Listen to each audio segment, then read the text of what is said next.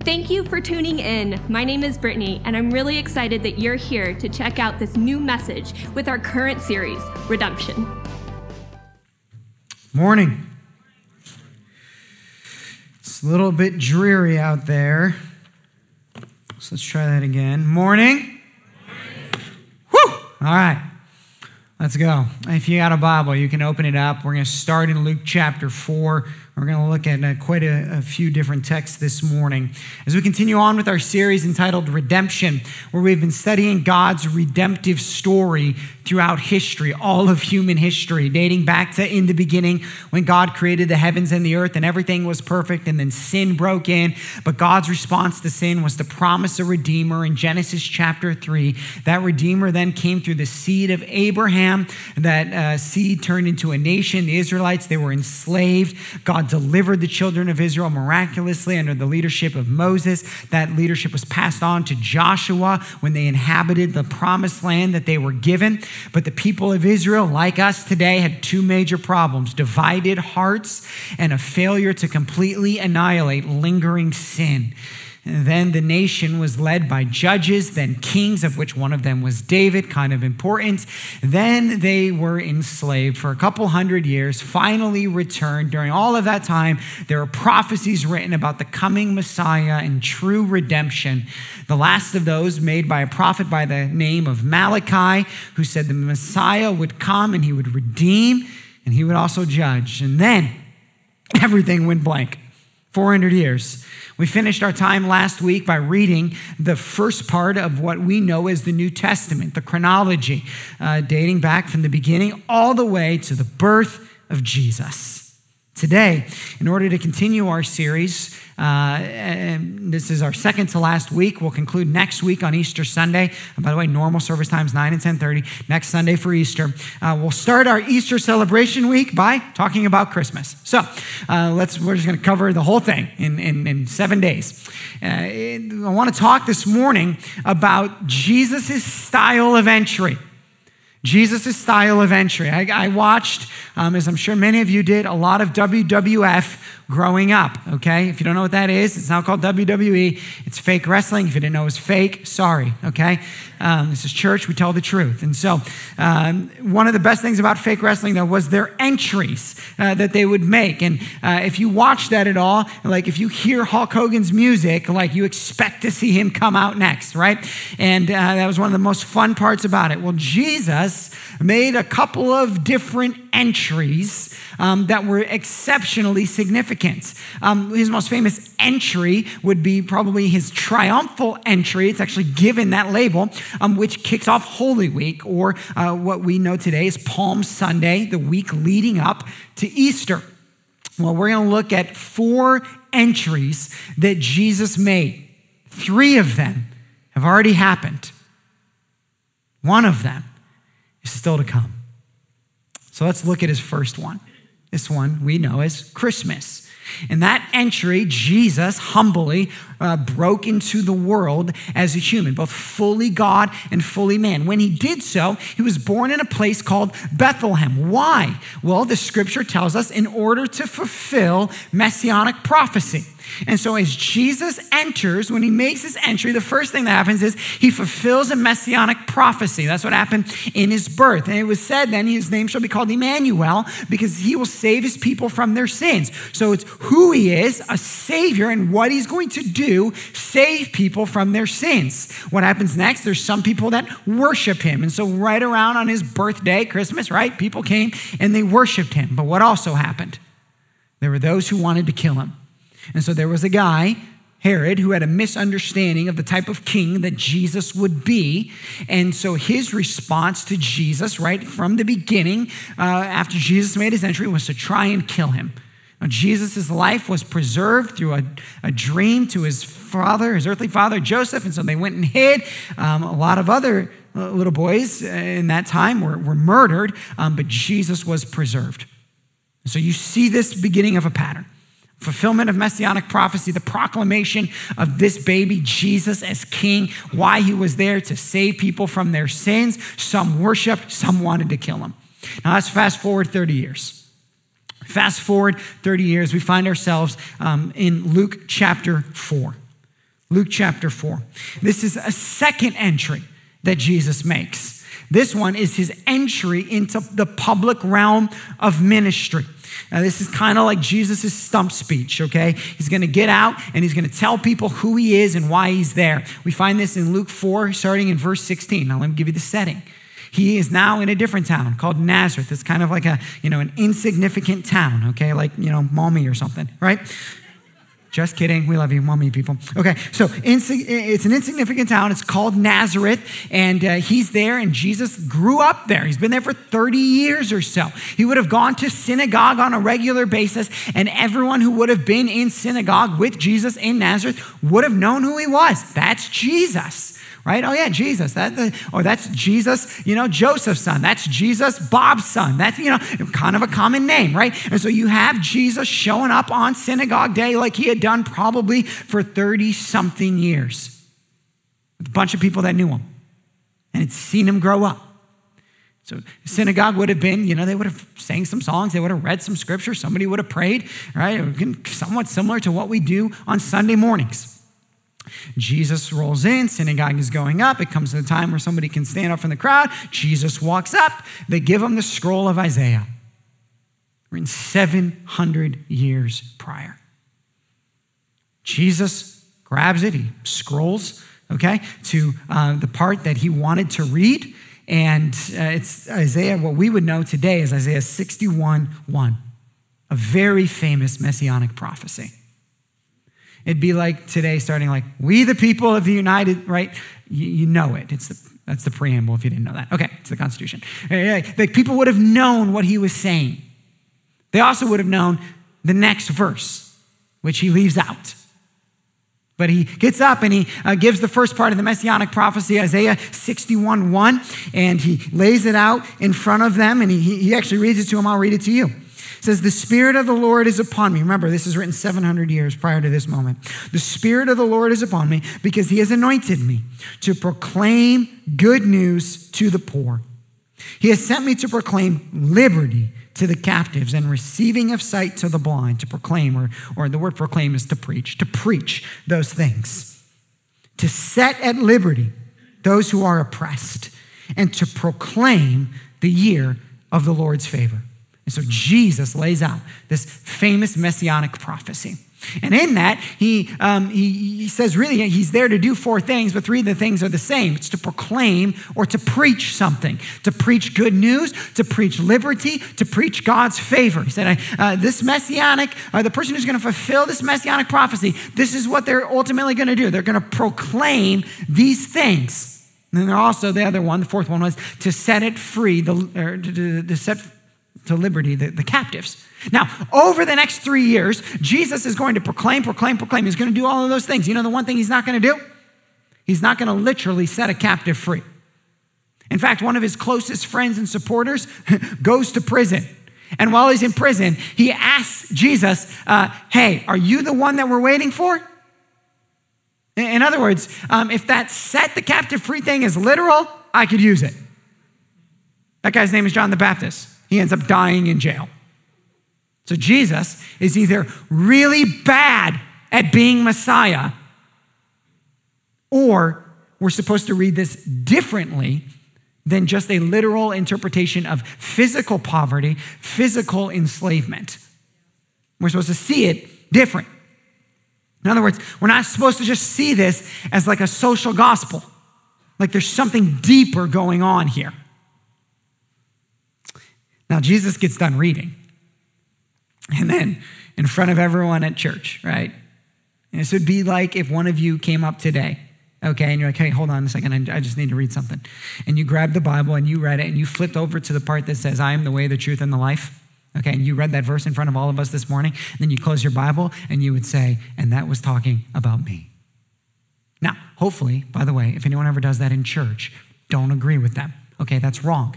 Okay, and Jesus gets up and he reads this passage and then he says this, today, as in 700 or so years from that time it was written, 4,000 years from the promise in Genesis, a couple thousand years from the seed of Abraham and the seed of David, and 430 years since everything went silent after Malachi. Today, this day in front of you all in insignificant Nazareth. Today, that passage is fulfilled. What's he saying? He's making an entry into public ministry, and he's doing it under messianic prophecy, just like he did when he made his entry into the world. He's making a claim of kingship and authority that he is Messiah. And when Jesus claims to be Messiah, he's not saying he is one of the Messiahs, or he's a prophet like other prophets, or he is a king amongst other kings. No, when Jesus makes messianic claim, when he says that he is king, what he is saying is, I am the only one. I am the only one who can be worshiped as king. In other words, modern reader, you can't read through the New Testament and arrive at a conclusion that Jesus is a path to God. He is the path, the only one. There is none other. And so Jesus gets up in front of this little group in Nazareth, and he says, today the scripture has been fulfilled in your hearing. And look what they do. Like at Christmas, when the shepherds and the wise men were happy, all spoke well of him and marveled at the gracious words that were coming from his mouth. They liked him. Then he kept talking. Lesson, right? Sometimes if they like you, just stop talking. Okay, so Jesus keeps talking. And he says, let me give you an example of the type of redemption that the Messiah, me, will come to do. And he tells a story of the type of people he's going to reach, which gives us a hint that what he had read earlier, he was not talking about just economic poor or actual enslaved, because the example he gives is this. He gives two examples of the type of person that his redemption is going to reach. Here's the first. A poor Jewish woman, widowed. That's example one. So on one side, he said, let me tell you the type of redemption. Poor, Jewish, widowed woman. That's one. Okay? They probably still liked him at that point. Then he says, let me tell you another example of the type of redemption I'm going to bring. And he brings up a wealthy, powerful, pagan man. Could not be further on the spectrum.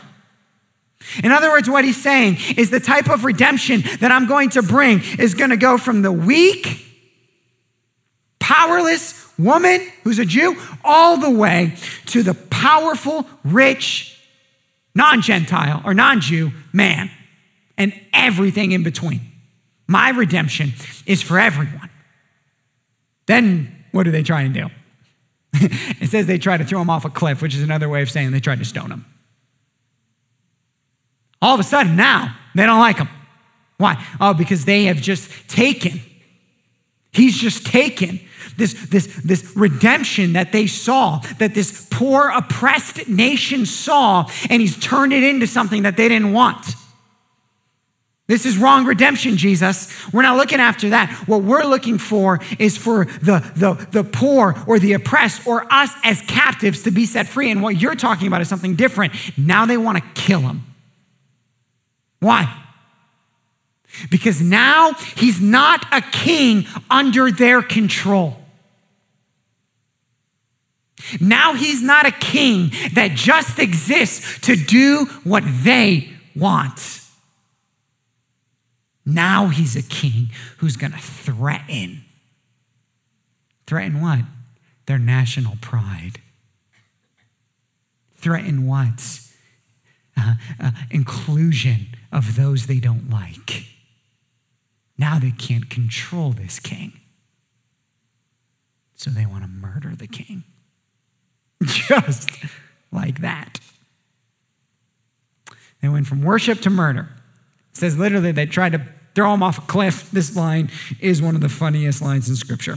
But passing through their midst, he went away. In other words, they're all like, get him. Where'd he go? Do you have him? Where'd he go? And they're looking around and like no one can find Jesus. He slipped on Frodo's ring, gone, okay? So Frodo Jesus is running off he goes off to Capernaum. He sets up headquarters there. And his ministry begins. 3 years later, Jesus is going to make another entry. This one we know as the triumphal entry. Kicks off Holy Week. In our Bibles, it's in Matthew 21. Oh, a side note. This week, you only get this week once a year. I would encourage you. Take some time and read through the accounts of Holy Week. One of the things that'll surprise you is how much of your Gospels, the 4 Gospels, are committed to this 1 week of Jesus' life. Matthew has 28 chapters in it. The triumphal entry of the last week of Jesus starts at chapter 21. In other words, 25% of the story is just this 1 week that's written. So take some time this week. Work your way through this scripture. We'll get it kickstarted for you. Here's Jesus' third entry. It says, now when they drew near to Jerusalem, he and his disciples, and they came to Bethphage, to the Mount of Olives, then Jesus sent 2 disciples, saying to them, go into the village in front of you, and immediately you will find a donkey tied and a colt with her. Untie them and bring them to me. If you're curious about that, I preached on it, I think 2 years ago from today. So you can go back and watch it. Let me give you a quick clue. You're the donkey. Okay. If anyone says anything to you, you shall say, the Lord needs them, and he will send them at once. Recap. Jesus looks at his 2 disciples and says, run out ahead, go find these people, get the donkey, get the colt, and then come back. If they say why, say Jesus needs them, and they'll do it. They run into town and they do it. Now, why is he doing this? Well, the scripture tells us. Remember, Jesus is making an entry. What does Jesus do when he makes an entry? First thing Jesus does when he makes an entry. This took place to fulfill what was spoken by the prophet. What's the first thing he does? Fulfills messianic prophecy. So here's his third entry. This particular one is Zechariah 9:9. By the way, everyone who knew this would also know Zechariah 9:10, just like they would have known Isaiah 61:2. Say to the daughter of Zion, behold, your king is coming to you, humble and mounted on a donkey, on a colt, the foal of a beast of burden. And so here's Jesus' third entry. Humbly, he's going to ride into Jerusalem. The daughters of Zion, there in that line, is just a reference to the city of Jerusalem, the Jewish people. The disciples went and did as Jesus had directed them. Now look how the people respond, similar to the first 2 stories. They brought the donkey and the colt, and they put him on their cloaks, and he sat on them. Most of the crowd then spread their cloaks on the road. They take off their cloaks, they put them on the ground. It was a symbol or a sign of revering him as a king. So Jesus has just fulfilled messianic prophecy by him doing that. And by the way, he's intentionally doing this. He is saying again, and he's making claim and authority of his messiahship. He's claiming to be the king.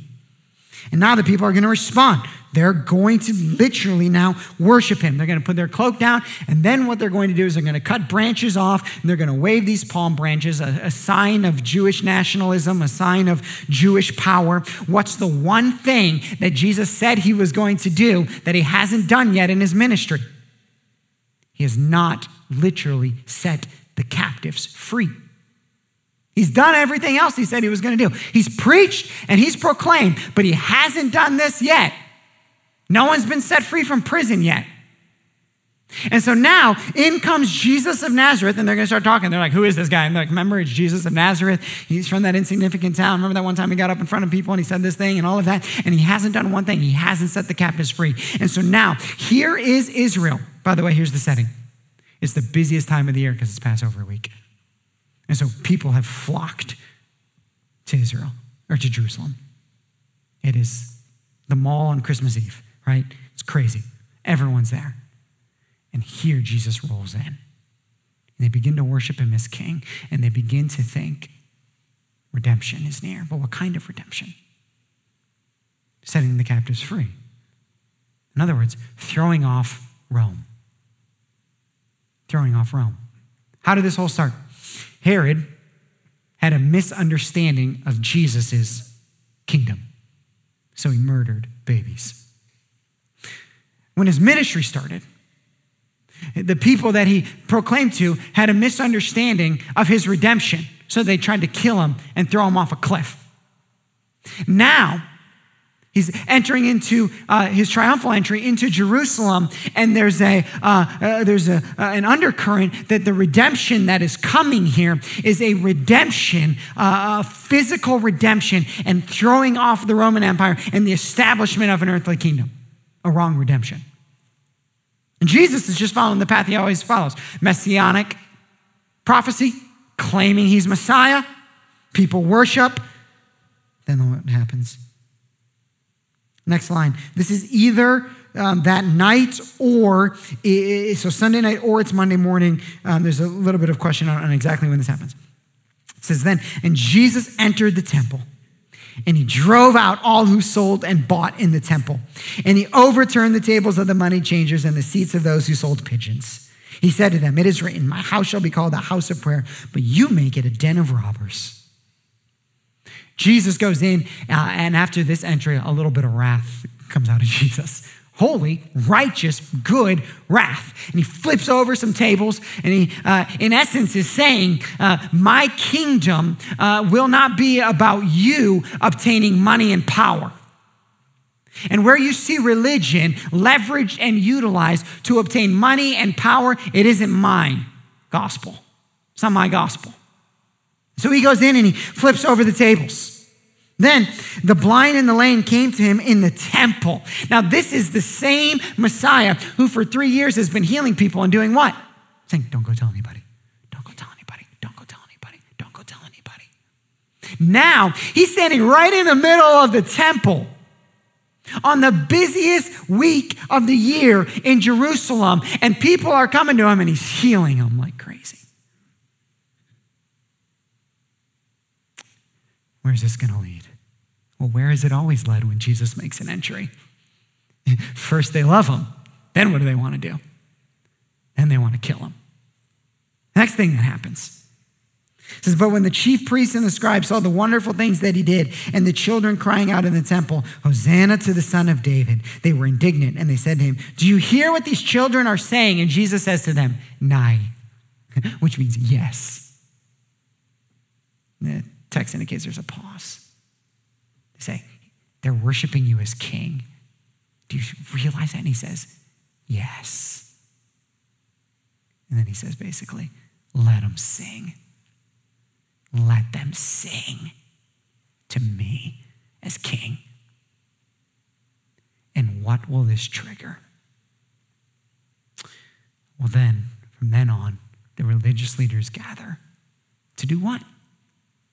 Just like they wanted to do in Nazareth, just like they wanted to do in Bethlehem, to kill him. And this time, he won't disappear from their midst. This time, a dream won't get him to leave and go to Egypt where he's safe. No, this time, Jesus will stay in Jerusalem, in the heart and the middle of danger. And he will go on over the next 4 days. And you would be shocked, I think, to see all of the things that Jesus taught and preached in these 4 days. His woes to the Pharisees.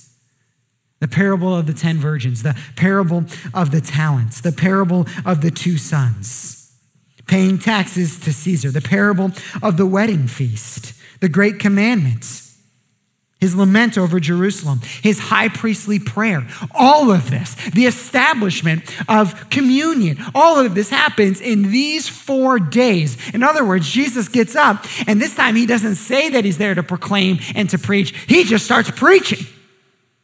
And so for 4 days, Jesus proclaims and he preaches, and he proclaims and he preaches, and he tells them and he warns them and he makes it obvious who he is. But it's like in those 4 days, Jesus is saying, this is what I've come to do, to proclaim and to preach my gospel of who I am. And you know what the result of it is? His death. And so this Friday, right, we'll remember his death. And this is what it'll all lead to. And then there's one thing, though, that Jesus never does. He never sets the captive free. Literally. Why? Because like Herod, like the group in Nazareth, and like the group that had gathered here, and like many today, like many today, we were looking for the wrong redemption. We were cherishing the wrong redemption. In other words, what does this teach us? That ultimately, I'm saying ultimately, highest priority, Jesus' highest priority wasn't to bring economic fairness, social justice, healing, or favor. Let me say it another way. Jesus didn't come ultimately to make us rich, healthy, free, or blessed. Now, don't get me wrong. Those things can happen. Jesus can bless a business. He can heal the sick. He released Peter from prison. He can bless countless Christians. But let me tell you what else is true. Jesus' disciples died poor and terribly. Christians around the world remain in poverty, slavery, and in fear of torture and death, and they're far from what we would call blessed. We cannot throw an Americanized version of Christianity over the doctrine of redemption. In the Middle East, Christians die in prison. For every one story of miracle, there are a dozen more of martyr. For every story of healing, someone of equal faith dies of cancer or by tragedy. Ultimately, Jesus' greatest gift to us is not some type of worldly blessing. It is forgiveness of our sins. What Jesus most came to do was to save sinners, of which you and I are the worst. What Jesus most came to do was to pay the penalty of sin, the only way it could be paid, the shedding of his innocent blood on the cross. This is true and real redemption. Your sins paid for by Jesus. If he did nothing else ever for any one of us, we are still recipients of amazing, incredible grace and undeserved blessing.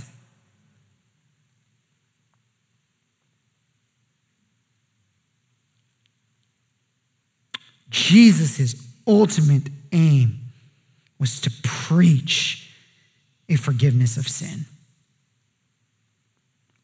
Now, why is this important? Why must we share it? Because he's making another entry. There is one more entry that Christ will make. Between this entry and his death, he told a story. It was a story about a wedding. And the point of the story was to be ready for the next entry. Notice the timing when Jesus tells the story. What Jesus was telling in that story was the season of being ready for his next entry was beginning. In other words, you and I right now live in what is a relatively short season. It's been 2,030 years, but within the context of eternity, it's a relatively short season. And what the short season that you and I live in right now is a season of deciding if we're going to run after God for right redemption or wrong redemption. In other words, are we going to pursue after God because in it comes blessing, healing, or riches? If we go after God to receive any of those things are our God, not him. We go to God for one thing only, forgiveness of sin. Now, if he chooses to bless, he can do that. He's loving, he's kind, he's gracious. But that's not why we go to him. And why is this important? Again, because he's making another return. I'll let the scripture tell you about the next return. It's found in Revelation chapter 19. This is the entry that Jesus will make again one day. Revelation 19:11. Then I saw heaven opened, and behold, a white horse.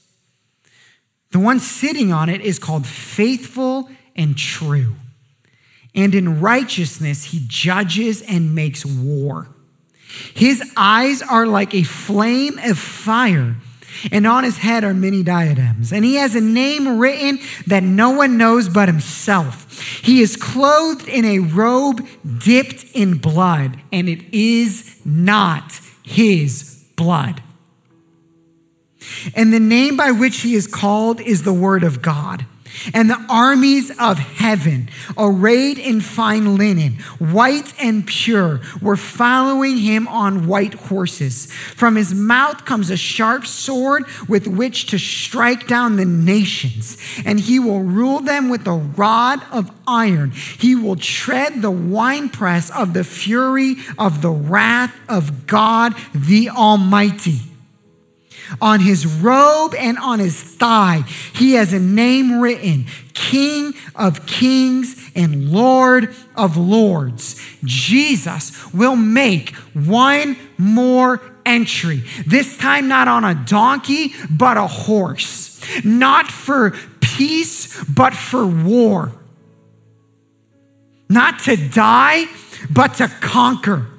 The turning of the tables was just a snapshot of the wrath that would come when he makes his next entry. And you and I and all of humanity live in the short season of Jesus riding in on the donkey. We live in the short season of time where we have a choice of which side we are going to be on. The side that murders Jesus or the side that worships him as king. There are only two options. Every time he makes an entry, one side worships him as king, and the other side wants to kill him. There is no middle ground. There is not, I like him, but I worship this and that as well. There is murder Jesus. There is worship him as king. And you and I are fortunate enough to live in this season where we get to choose what side we will be on. But like the story he said right before he died, we don't know when that day is coming.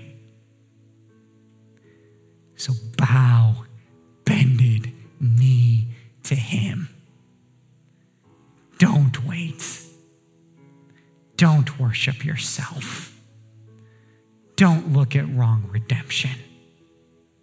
Worship him as king. Because if those other three entries told us anything, it's that Jesus always fulfills prophecy. He did it in all three entries, and he will do it again. This day will come. And I hope you will be on the right side. How? How? By grace, through faith in Jesus. It is the only way. And if this series has taught us anything, it's that we are redeemed and saved by grace, and that God's plan of salvation all along was only grace. So embrace it and accept it and worship him as king. Let's pray. Thank you so much for checking out this message. If you'd like to know more on our church, you can go to experienceredemption.com.